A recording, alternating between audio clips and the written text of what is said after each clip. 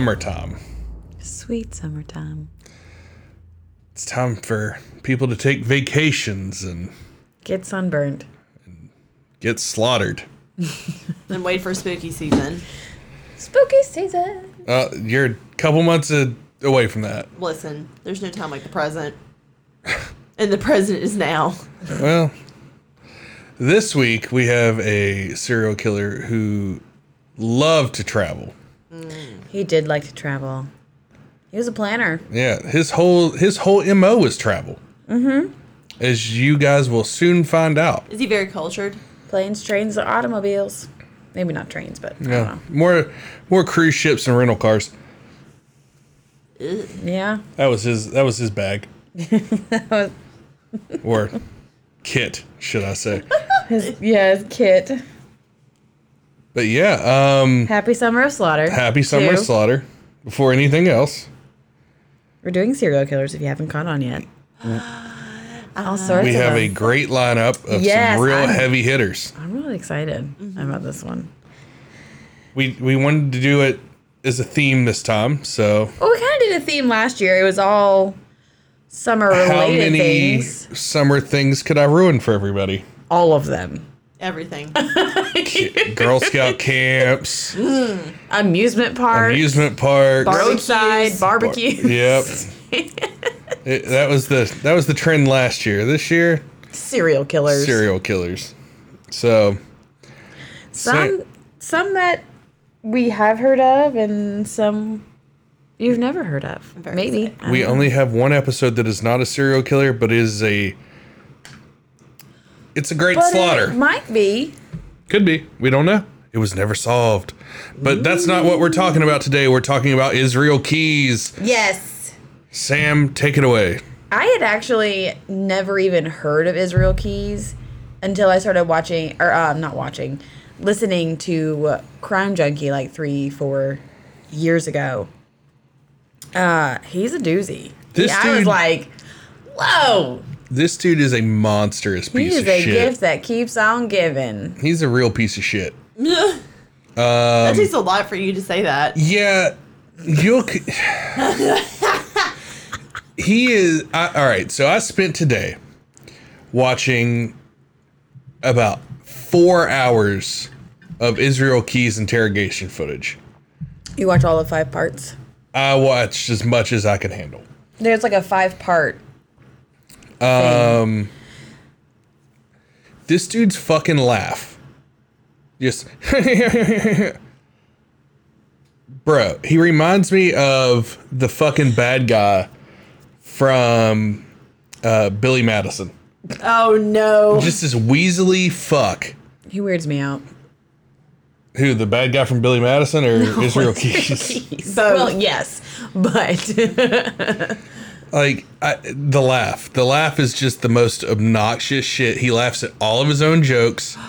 well, someone has to think he's funny. Yeah, I mean, he self-validates really fucking hard. But, If he doesn't do it, I laugh who at my own will? jokes too. I mean, same. I'm fucking hilarious. no, I mean, this is like, it's not even his own jokes. It's like he's laughing at the cops that are interrogating him and shit. Oh, like, haha, you can't get me. He's like, I think I'm done talking for today, unless you get me an Americano.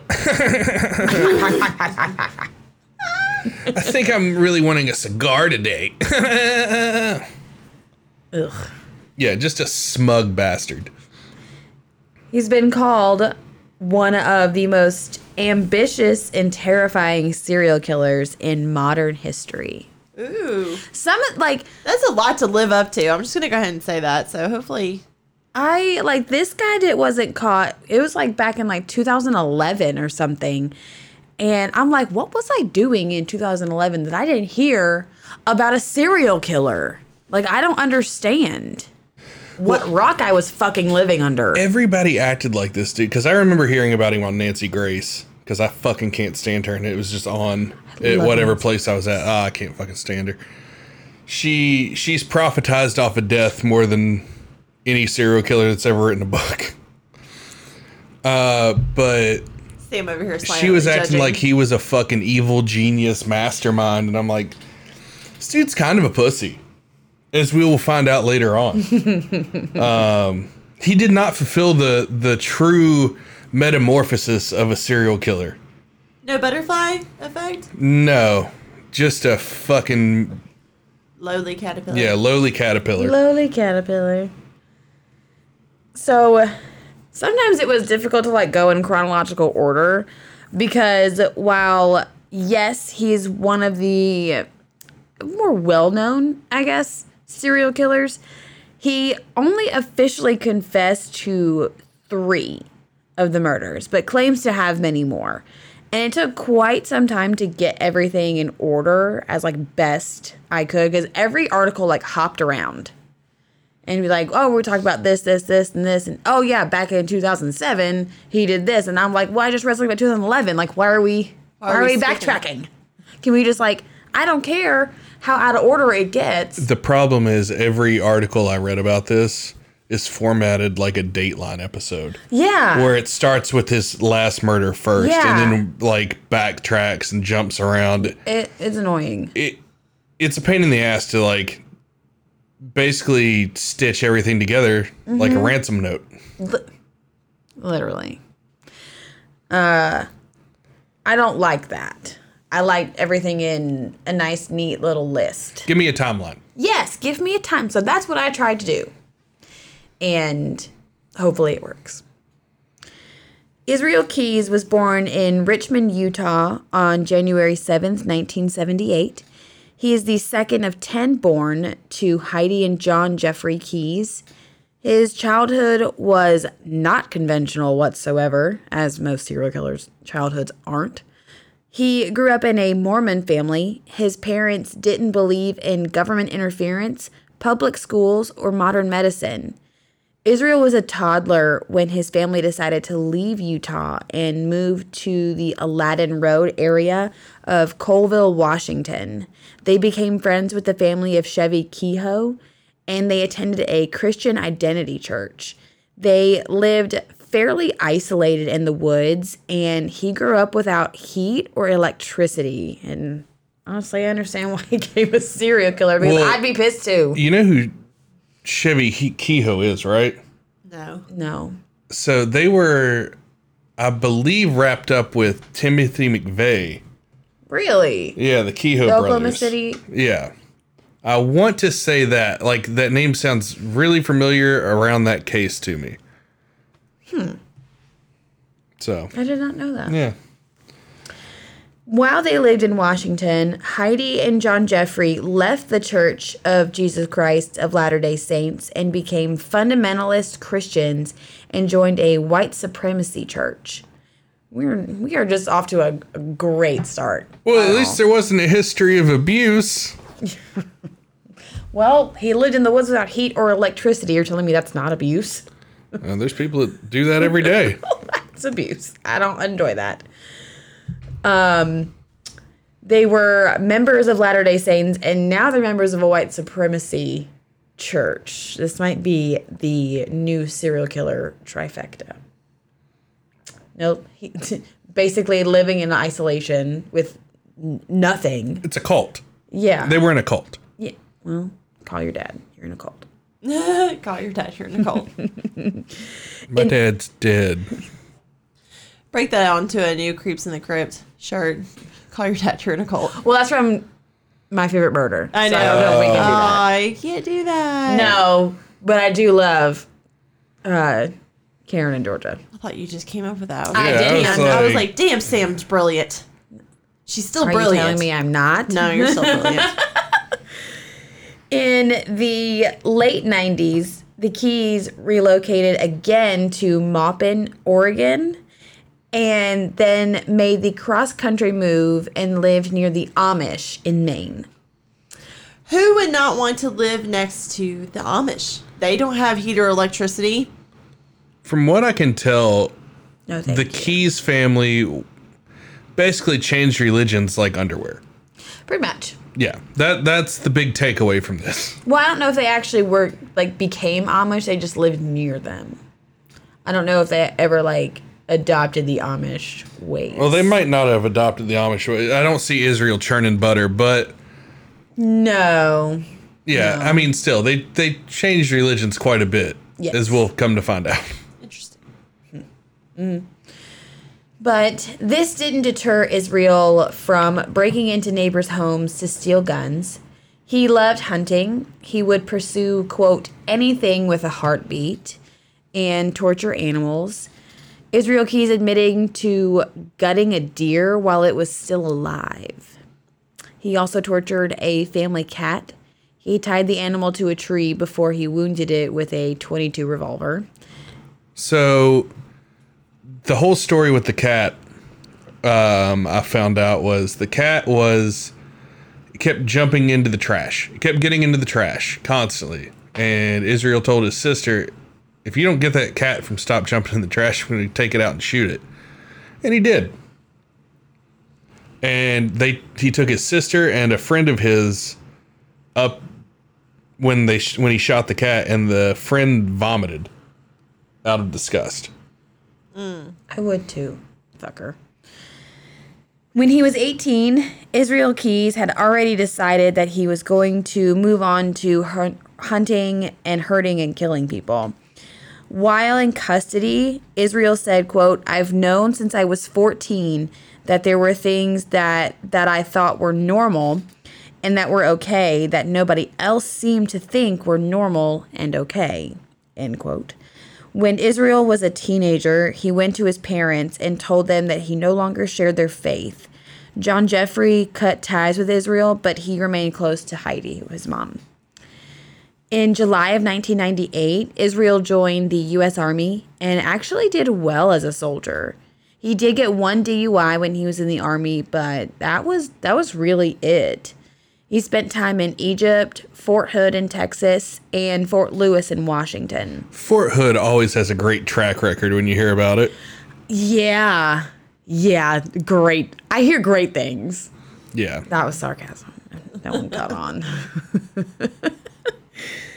He was honorably discharged in July of 2001 and then lived on the Maca reservation with the mother of his daughter. So I think she was born in 2001 also when he moved. Anchorage detective Monique Dahl described Israel Keyes as, quote, living this kind of Dr. Jekyll and Mr. Hyde lifestyle. The dude had mastered compartmentalization. For real. He compartmentalized every aspect of his life. Mm-hmm. In 2007, Israel Keyes moved to Alaska to live with a nurse practitioner that he'd been dating. He started his own construction business called Keyes Construction that same year.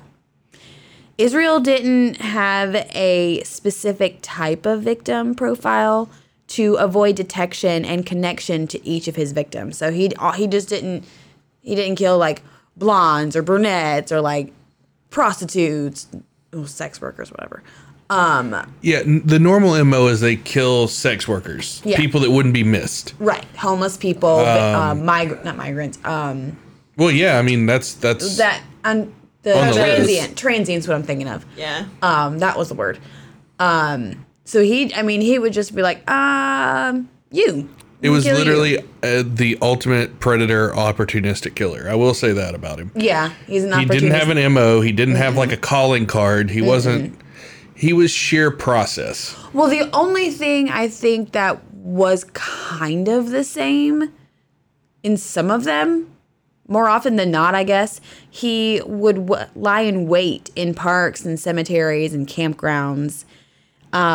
He told police, quote, not as much to choose from in a manner of speaking, but there's also no witnesses, really. There's no one else around.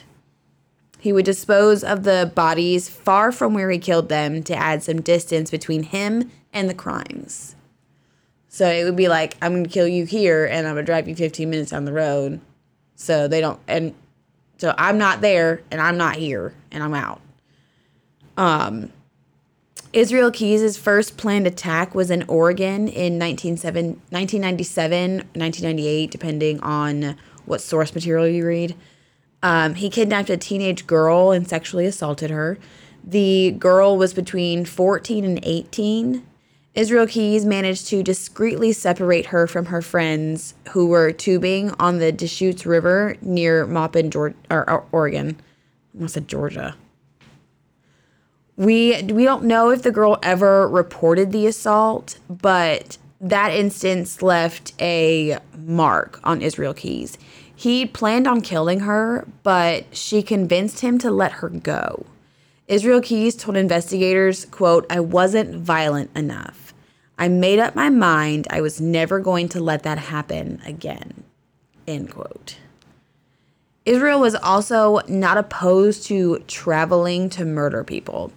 In June of 2011, he flew to Chicago and then drove to Vermont. When Keys was passing through Burlington to go fishing, he decided to dig up a 5-gallon bucket he'd buried several years earlier that held zip ties, ammo, guns, silencers, Drano, and duct tape to begin his search for potential victims, which we will circle back to those buckets. I'm going to pull a Jen Psaki. It's like a treasure hunt. Literally. You went on a treasure hunt. Nice.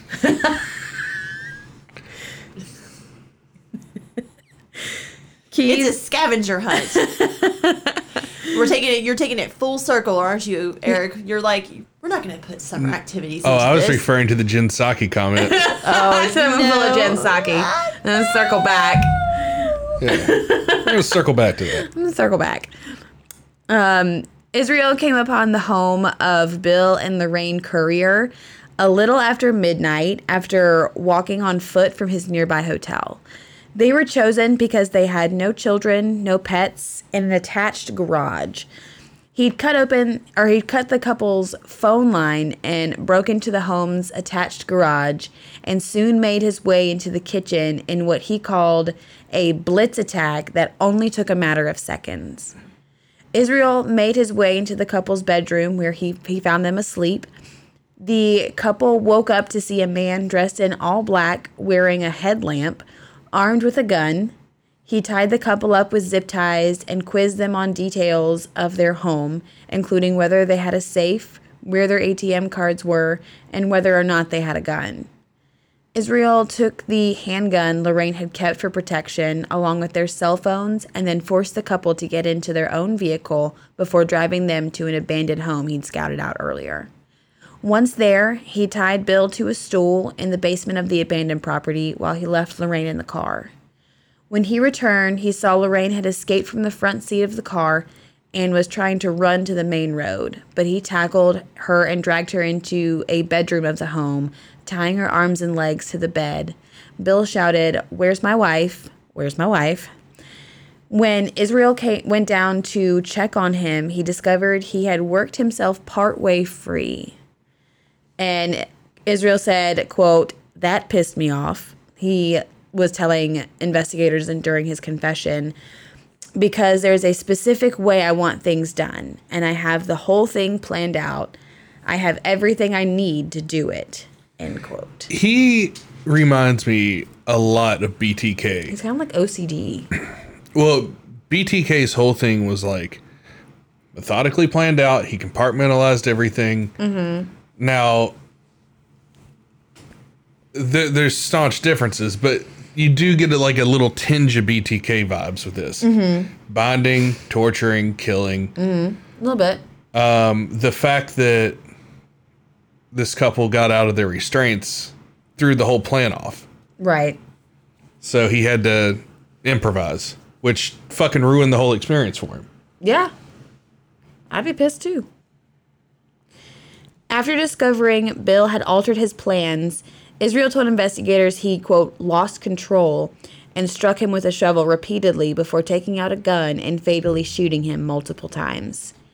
Israel returned to the bedroom where he cut Lorraine's clothes with a knife and sexually assaulted her twice. During the sexual assault, Israel strangled Lorraine to the point where she lost consciousness. He then brought her to the basement to see her husband's bloody corpse.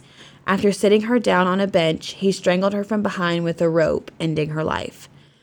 Israel doused the bodies with Drano and then tossed them into a corner in the basement, covering them with debris before he left. Israel took the couple's car to a nearby parking lot where he already had left his rental car and switched vehicles before driving off. The crime would continue to baffle investigators for months, leaving them little to go on but the broken window into the home and no sign of the missing couple. Their bodies would never be recovered. Damn. So this came out like when Israel Keyes confessed to this with the Vermont police, and we'll get more into that later. But the house had been demolished like a couple months earlier. That sucks. And the workers said that they could smell like decay, like a decomp, but they didn't like go down in the basement and check. They just tore the house down and put everything in the truck because they thought it was like a dead animal or something. Right. Like wandered into the farmhouse and died. Right. So they just like demolished the house, scooped everything up, and sent it to the landfill.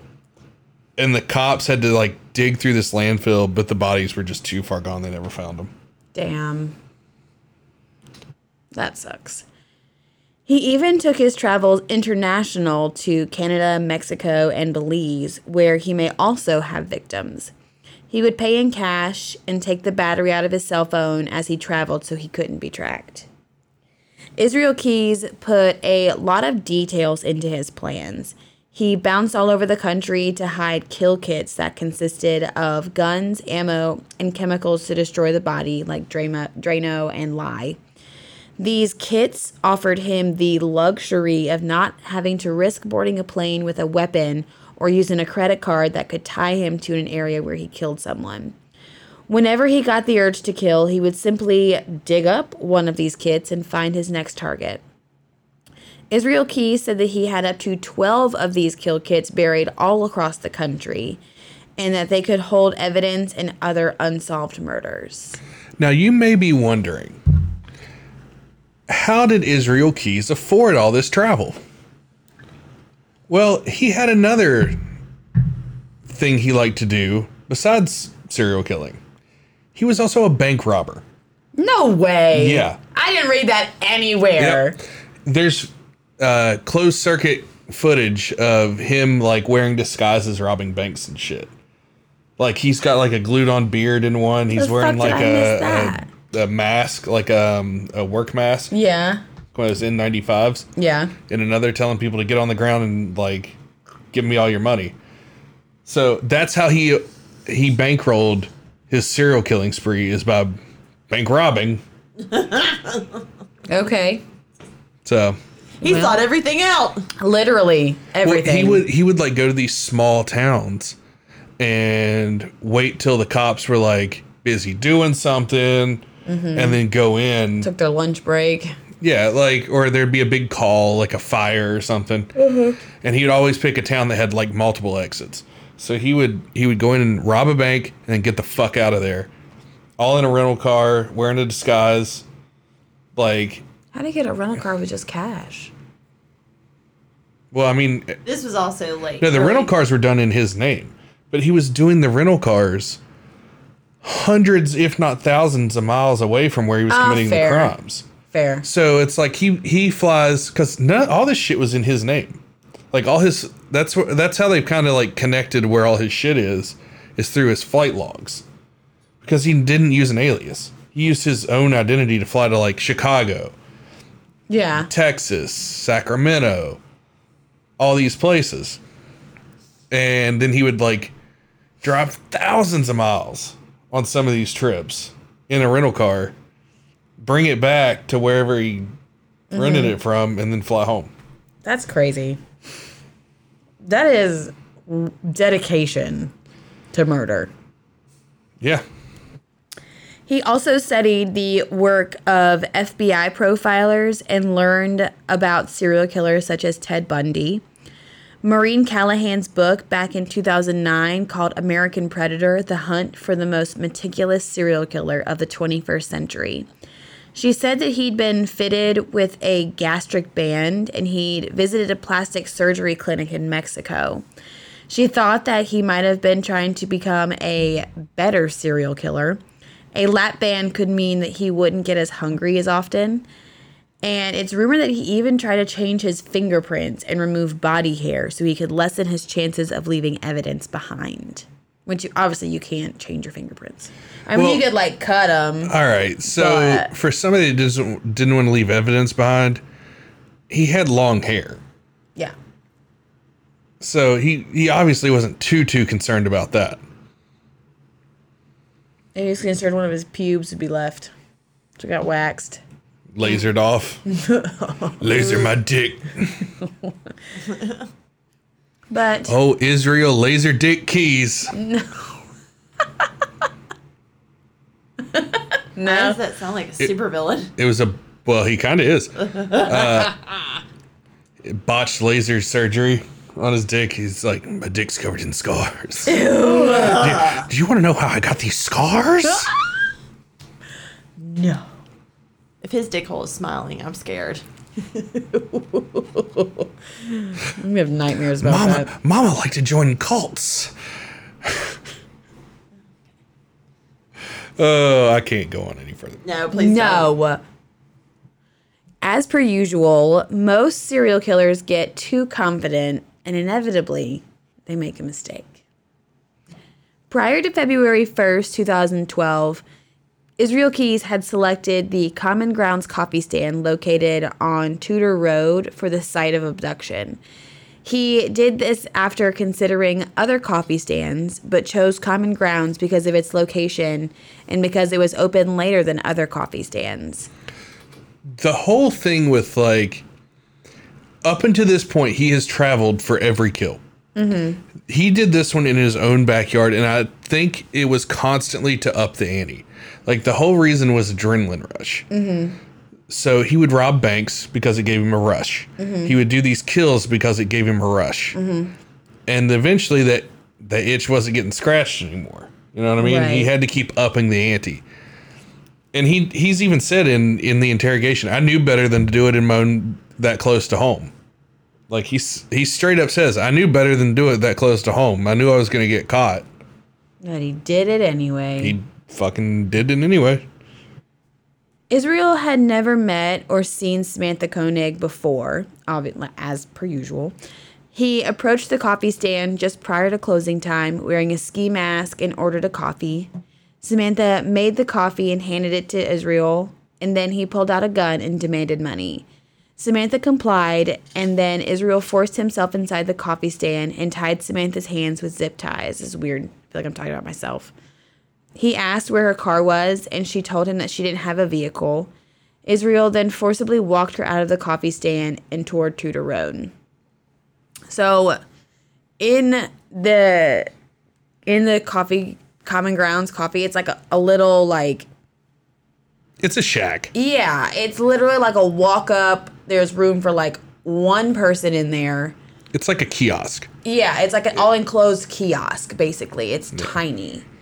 And the owner has two or three security cameras, and you can see there's two that are inside the little shack, and there's a video footage from that night, and she's literally just like making there's no sound. She's like making the coffee, and like she turns around, and like you just see her like put her hands up.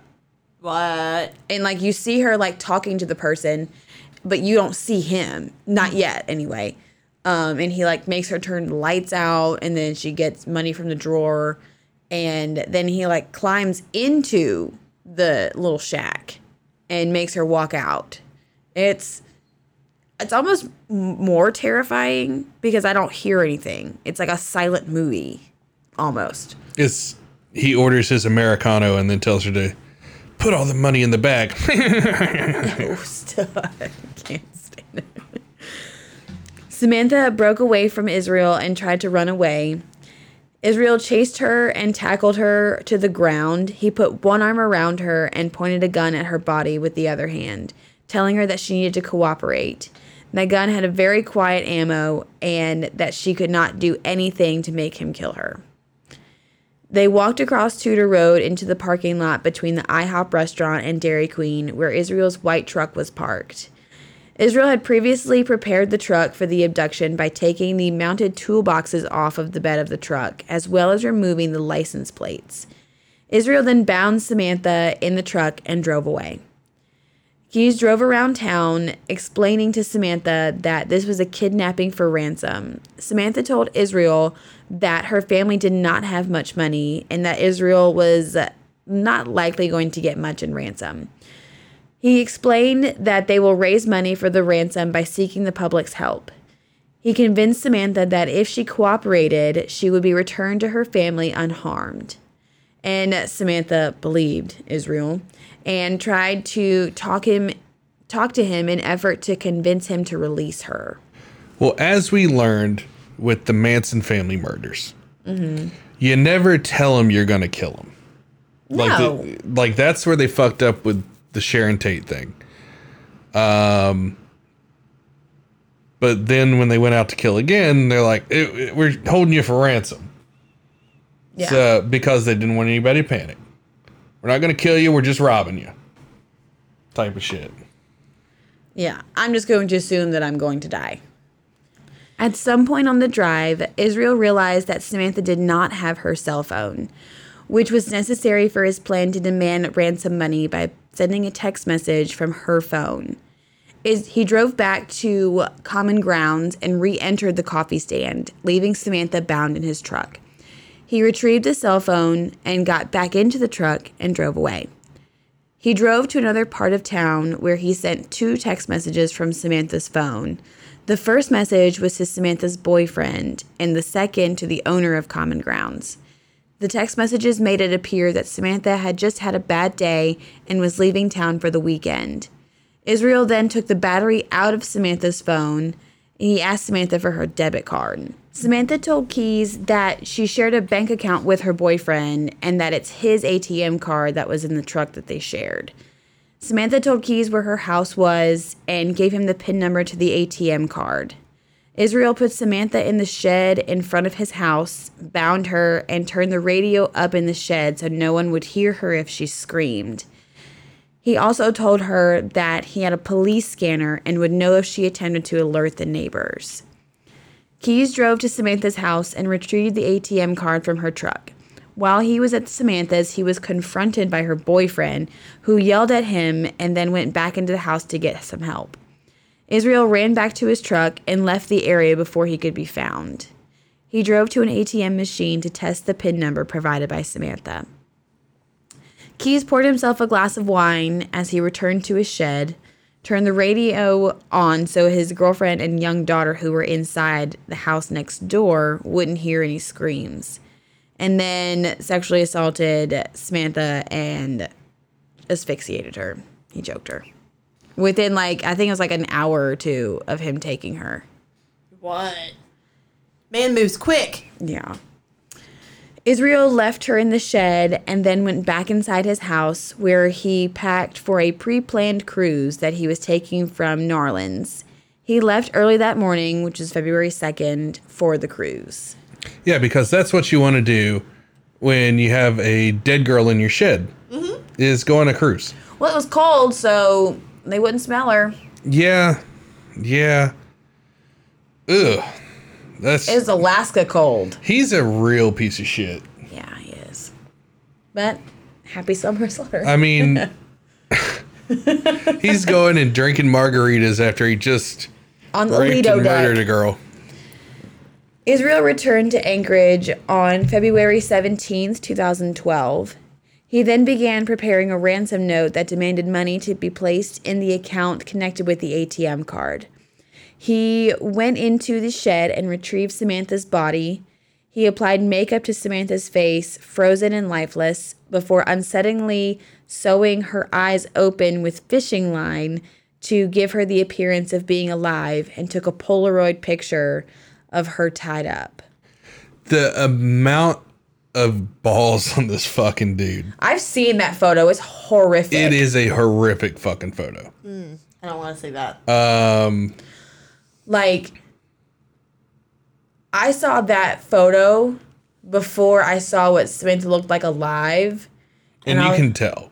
Yeah. Well, yes. Now that I know it. But at first I was like, why does she look like that? And then I was like, oh, she's not alive. She dead. Her dead. Her dead. Her dead and gone.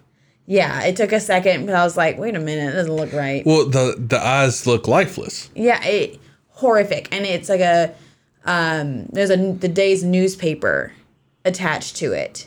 Like not attached to it, but like in the photo, like next to her. It's like her face and then the today's paper. The fact that he like took the detail to apply makeup, which you can't just apply any makeup to a corpse. You have to have special fucking makeup to do that. He's just using his Really? girlfriend's makeup. I mean, he might have. He might not have known that, but yeah, they use like special makeup for cadavers. It's very thick. Yeah. He photocopied the photo and using a manual typewriter he purchased, typed a ransom demand for $30,000 on the back of the photo. After preparing the note and photo, he placed it in Connors Bog Park under memorial flyer of a dog named Albert. Who names their dog Albert? Maybe he was fat. The park's name is fucking confusing. Connors Bog Dog Park. Like, Oh, is it a dog park? yeah, I'm assuming. Maybe not. I don't know. Dog park. That is Connors Connor's Bog. Bog. Dog. That's Eh, a tongue They should twister. have just named it Connors Dog Park and called it a day. Yes. Anyway. Then, using Samantha's cell phone, he texted her boyfriend in substance that the ransom note was under Albert in Connors Bog Park. The note was recovered by Anchorage Police Department. In the days that followed, Israel dismembered Samantha's body and drove out to the Matanuska? Yeah? Yeah? Yeah. That You lake. got it. Matanuska Lake? Cool. If I didn't, don't tell me. Nailed it. Where he cut a hole in the ice and put her body in the lake. He later told FBI that he had cut a hole in the frozen lake under the guise of ice fishing. Here's what's real fucked up. He even built like the little hut that they do for ice fishing. That is such dedication. I cannot relate. It gets better. Then he caught some fish. So He was hungry. he caught some fish and took them home and cooked them and fed them to his family. All I can Fantastic. imagine is this poor girl's body with her eyes wide open. Just Sewn floating open around- with fishing yeah, line. just like floating around underneath Probably an the Alaskan same lake. fishing line that he used to sew her eyes open. Perfect. Love that. Full circle, dude. Keep it full circle. All the time. Multi-purpose. Her remains were discovered in April of 2012. Ugh. Yeah. I guess whenever the lake thawed out. If it falls. No, they actually had a diving team go in. Ugh. No, thank you. Meanwhile, Samantha's father, James Koenig, deposited reward money, which had been generously donated by members of the community, into the account connected with Samantha's ATM card. The plan was to attempt to catch the perpetrator by tracking any withdrawals. ATM withdrawals were made in Anchorage and then in Arizona, New Mexico, and Texas. Authorities were able to determine that the perpetrator of these withdrawals was driving a white Ford Focus. The FBI and the Texas Rangers tracked the ATM withdrawals as they occurred, which I don't want the Texas Rangers coming after me, man. No, their opening line is, "Y'all boys ready to go to jail?" That's how they pull you over. Like you don't mess with Texas. You don't mess with Texas. I love Texas. Ultimately, Corporal Brian Henry of the Texas Highway Patrol pulled over a white Ford Focus matching the description. Israel was driving. Henry, along with Texas Ranger Steve Rayburn, obtained enough information during the traffic stop to search the Ford Focus. Samantha's cell phone was found in the car, and the ATM card was found in Israel's wallet. So what's fucking hilarious about this whole deal is while Israel was bouncing around from Arizona to Texas and New Mexico and shit, he realized that they had probably made the car, right? Yeah. So he stops at another rental company, the same one he rented the Ford Focus from in the first place, but all they had was another white Ford Focus. So he's like, oh yeah, this one's making some noise or some shit. Like, well, all we have is another white Ford Focus. Fuck. So he's like, oh, all right, fuck. That's funny. Before he was captured, he spent time with his mom and some siblings. His father had already passed at this point. So while he was in Texas, he did this. His sister tried to get him to reconsider his atheism, and his response to her and the pastor that was present was, quote, "You don't know the depths of darkness that I've gone to. You don't know what I've done." He was actually in Texas for his sister's wedding. And him and Yeah. the pastor got into it at the wedding. And he like ruined the fucking wedding.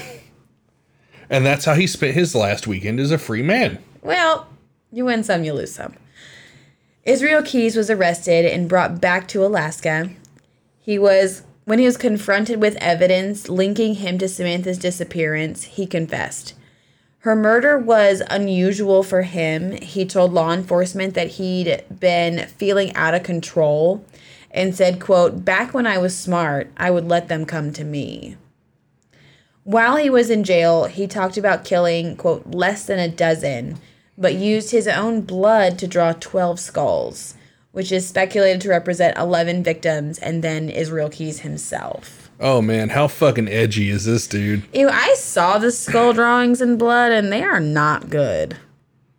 Well, I mean, they were done from an open wound. He probably like cut his finger open. Yeah, And did I mean, it was definitely finger painted. yeah, finger painted blood skulls. Have you seen the pictures of them? Oh yeah, They're fucking weird. they look like a 5-year-old drew 'em. Yeah. I think my 4-year-old could do better. He was great at building a deck, but his art was a little lacking. He just love it. He loves him some arts and crafts. He likes to sew. He likes to paint. Jack of all trades, master of none. Well, he was master for a while. Israel Keys claimed that he took at least 5 other lives, but never named his victims. According to him, he murdered 4 people in Washington state, a couple in between 2001 and 2005, and then 2 separate victims in 2005 and 2006. Then he claimed that he killed someone on the East Coast and dumped the body in New York State. The FBI is fairly confident that the victim he's referring to is a woman named Deborah Feldman. She was from New Jersey and had gone missing in April 2009. Another possible Israel Keys victim is a girl named Julie Harris, who disappeared in Colville back in 1996. Her prosthetic feet were found a month after she disappeared, and her remains were discovered a year later in 1997. Israel Keys was in the area when Julie disappeared, but he denied any involvement in her case. She was actually a Special Olympics athlete. No shit. Yep. That extremes the, prosthetic feet. I was like, wait, Well, he said both special. feet were gone? Well, I mean, Oscar Pistorius was missing both his feet. What? That's a thing? Paralympics, dude.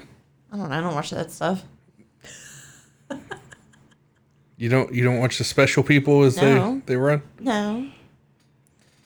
Israel Keys is also pointed at for being involved in the murders of 56-year-old Mary Cooper and her 27-year-old daughter, Susanna Stodden, who were shot in Washington state in 2006. In 2020, an FBI agent told 48 Hours, quote, "We believe that 11 is the total number of victims, but only 3 of Israel Keys' victims have been positively identified." Israel Keys said that he planned on leaving Alaska and travel through areas where bad storms had torn through and find new victims while working as a contractor. One of his goals was to build a house where he could imprison his victims. All right, Buffalo Bill. Yeah, but that breaks his whole MO. So, like I said earlier, it's about upping the ante. He's gotten bored just traveling and killing. I want to... He's progressing. Yeah. He never quite hit a berserker mode, though, which is normally what gets these guys caught.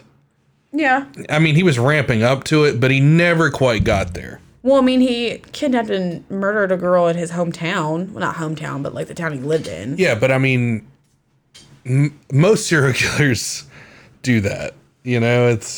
He's a special case where he had these weird murder vacations.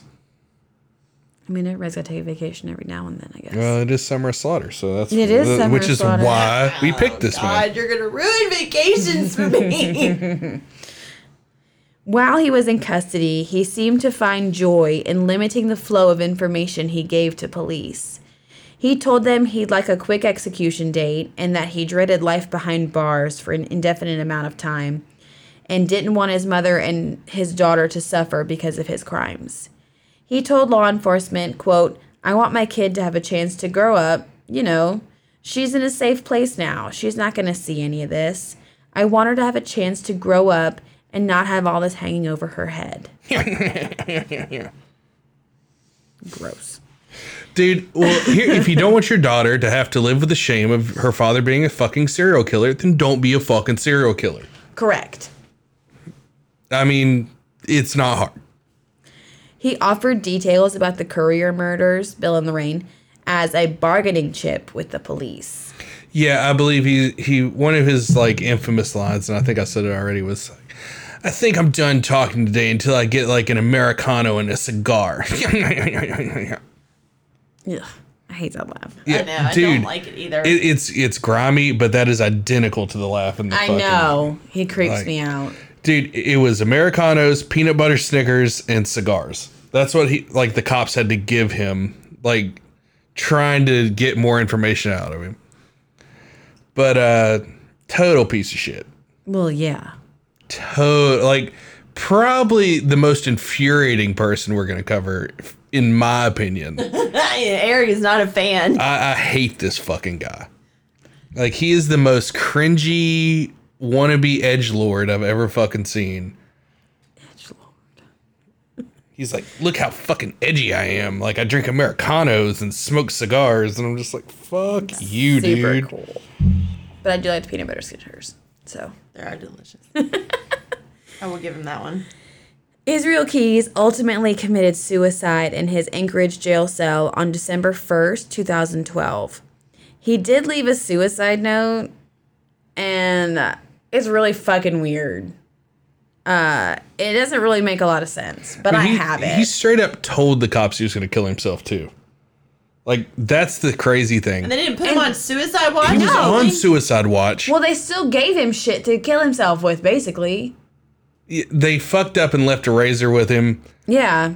And, yeah. But they took him off of suicide watch when they transferred him to a low security deal. And the guy who was supposed to be watching him was like on a smoke break or some shit. Ugh. So anyway, But I Sam, can read it. It doesn't really make a lot of sense. I wish I had a sick new metal beat to like put behind this while you read it, but It's long. I don't know if you want me to read it or not. it's a god awful piece of slam poetry. You could read Is that what that is? It's Yes. He was into slam poetry. That's what this is supposed to It's be? new metal slam poetry. It doesn't even make sense. It's a song. He wrote a new metal song. He was super into like new metal music. I think that's why I like just despise this fucking guy. I'm actually okay with you not reading it. And Okay. No, So- fucking read it. No, don't read the whole thing. Read the damn note. It's great. It's a great way to end the show. Okay, it's really long, so buckle in, y'all. Where will you go, you clever little worm, if you bleed your hose dry? Back in your ride, the night is still young. Streetlights push back the black, neat rows. Off to the right, a graveyard appears. Lines of stones, bodies molder below. Turn away quick, bob your head to the seat, as straight through that stop sign you roll loaded truck with lights off, slams into you broadside, your flesh smashed at metal explodes. It doesn't even fucking make sense. I hate this stupid letter. Insert like really, really badass guitar riff. Oh yeah. Yeah. So like imagine Korn playing Yeah. or Linkin Park while this I was plays. gonna go more with Linkin Park with this. Yeah, it's Linkin Park or Korn, one of the two. You may have been set free. You loved living your life. Fate had its own scheme. Crushed like a bug, you still die. Oh, this is actually the spot where they would have a badass guitar riff. Fucking atrocious. Sam is not a friend of slave poetry. Doesn't make sense. Can we get Wes Borland on this track? Soon now you'll join those ranks of dead, or the wind will soon blow.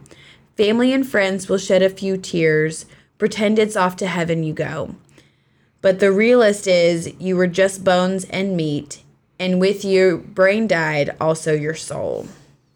Send the dying to wait for their death in the quick comfort of retirement homes. Quietly or quickly, it was like a SIC. It was like a C in Commons. Like he had horrible handwriting, and they couldn't really decipher a lot of it. Well, that was probably covered in blood. Possibly. So it's quietly or quickly say it's for the best. It's best for you, so their fate you'll not know. Turn a blind eye back to the screen. Soak in your reality shows. Stand in front of your mirror and you preen in a plastic castle you call home. Land of the free, land of the lie, land of scheme Americanized. Consume what you don't need, stars you idolize. Pursue what you admit is a dream, then it's American die. Get in your big car so you can get to work fast on the roads made of dinosaur bones. Can you please stop doing that? I have fucking nightmares about that shit. Right. Punch in on the clock and sit on your ass, playing stupid-ass games on your phone. Paper on your wall says you got smarts. The test that you took told you so. But you will still crawl like the vermin you are once your precious power grid's blown. Land of the free, land of the lie, land of the scheme, Americanize. Now that I have held you tight, I will tell you a story. Great. Speak soft in your ear so you know that it's true. You are my love at first sight, and though you're scared to be near me, my words penetrate your thoughts now in an intimate prelude. It's not a good enough reason to use the word penetrate.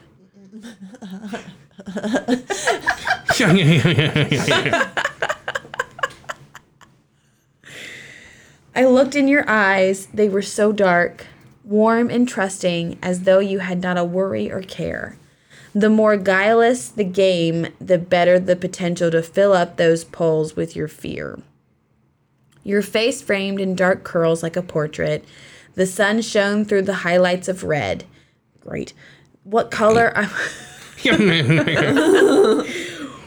What color, I wonder, and how straight it will turn, plastered back with the sweat of your blood.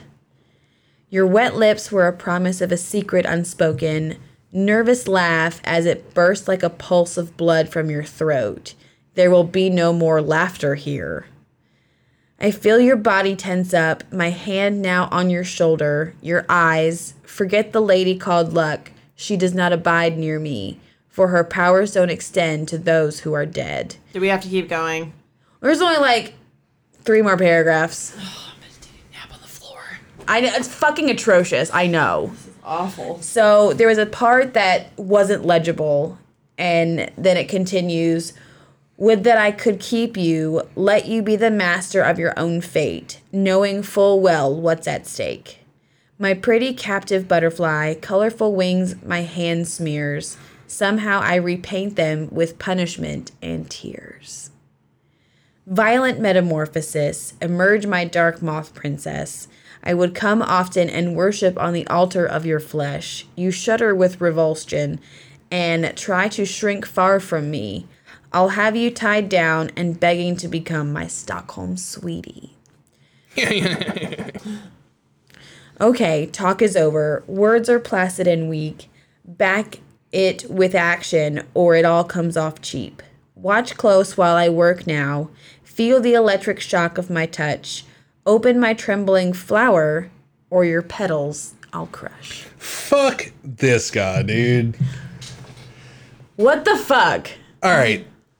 I think he killed himself because he's a gigantic fucking pussy, right? Well, yeah, he's a coward.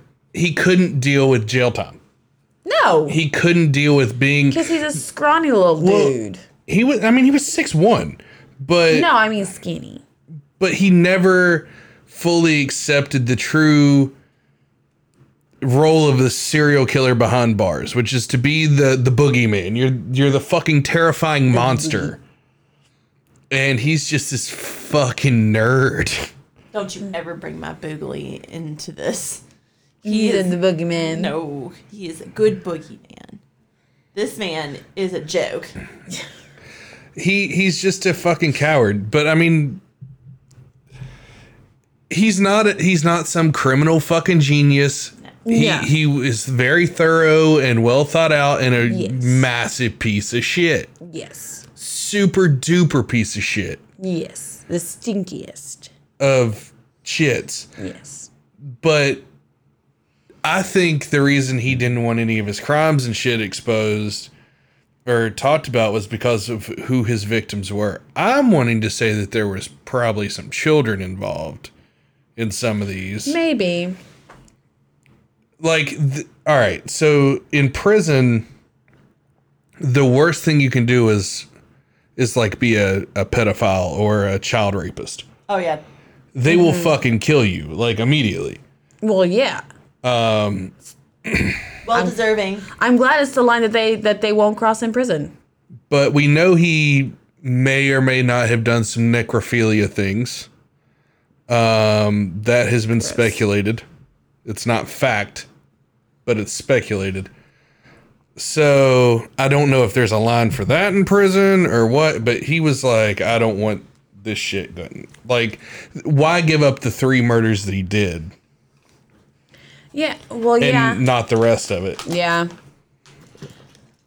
Well, But he wanted to be like fucking remembered like a Ted Bundy, and he can say all day long he doesn't. He famously said, "I don't want them to make me a fucking Dateline special." Too late you know, there, with all bud. this true crime shit going on now that everybody talks about. Well, fuck you, dude, because we're talking about you. and I'm pretty sure there's like a 2020 or a Dateline about him. Oh, yeah. All of it. So, his mother, 4 sisters, and 3 brother-in-laws were the only people to be at his funeral on December 8th of 2012. And that's all I'll say about I'm shocked they even fucking showed up. Guys, that part. welcome to Summer of Slaughter. Yay! Hope everybody You've enjoyed already this one. ruined vacationing and arts and crafts. And slam poetry. I know, Sam's never Oh, gonna... God forbid I ruined slam poetry and new metal No for snaps everybody. for him. No snaps for him. It was What? fucking atrocious. The last part was like the most okay-ish part. And that's not even saying much. I just hated it the least. What, the fucking fact that nobody showed up at his funeral but his family? So that was not part of the poem, but okay. The last couple parts of the poem I hated the least. You know, you probably like giggled while he wrote it. He's like, "This is a masterpiece." Oh, yeah. This you, is you know, he amazing! like had his fucking dick hard. He's like, they're gonna fucking make this a song about me. Like, I'm sure he's like, West Borland's gonna shop this or Korn's gonna cover it. It's gonna be fucking awesome. False. He has podcasters making fun of him now. Yep. Yes. Fuck that guy. Yeah, fuck that guy. All right, guys. Well, that has been the first episode of Summer of Slaughter. We hope you fucking enjoyed it. Hope so. Come back next week. Next week, It's a killer good time. it is a killer of a good time. Christian. We're gonna slay. Well, like I said earlier, next week is not going to be a serial killer, but Maybe. We don't know. we don't know. We don't know. There's speculation, but Yes. We do love specs. there are some spooky aspects to it, There are spooky. and there's a lot of slaughter going on. So, Lots of blood. Christian, drop the socials. If you want to hear more stories like this and other events, make sure you guys are following us. Make sure you guys are on the Facebook, Instagram, Twitter, TikTok, all the good stuff.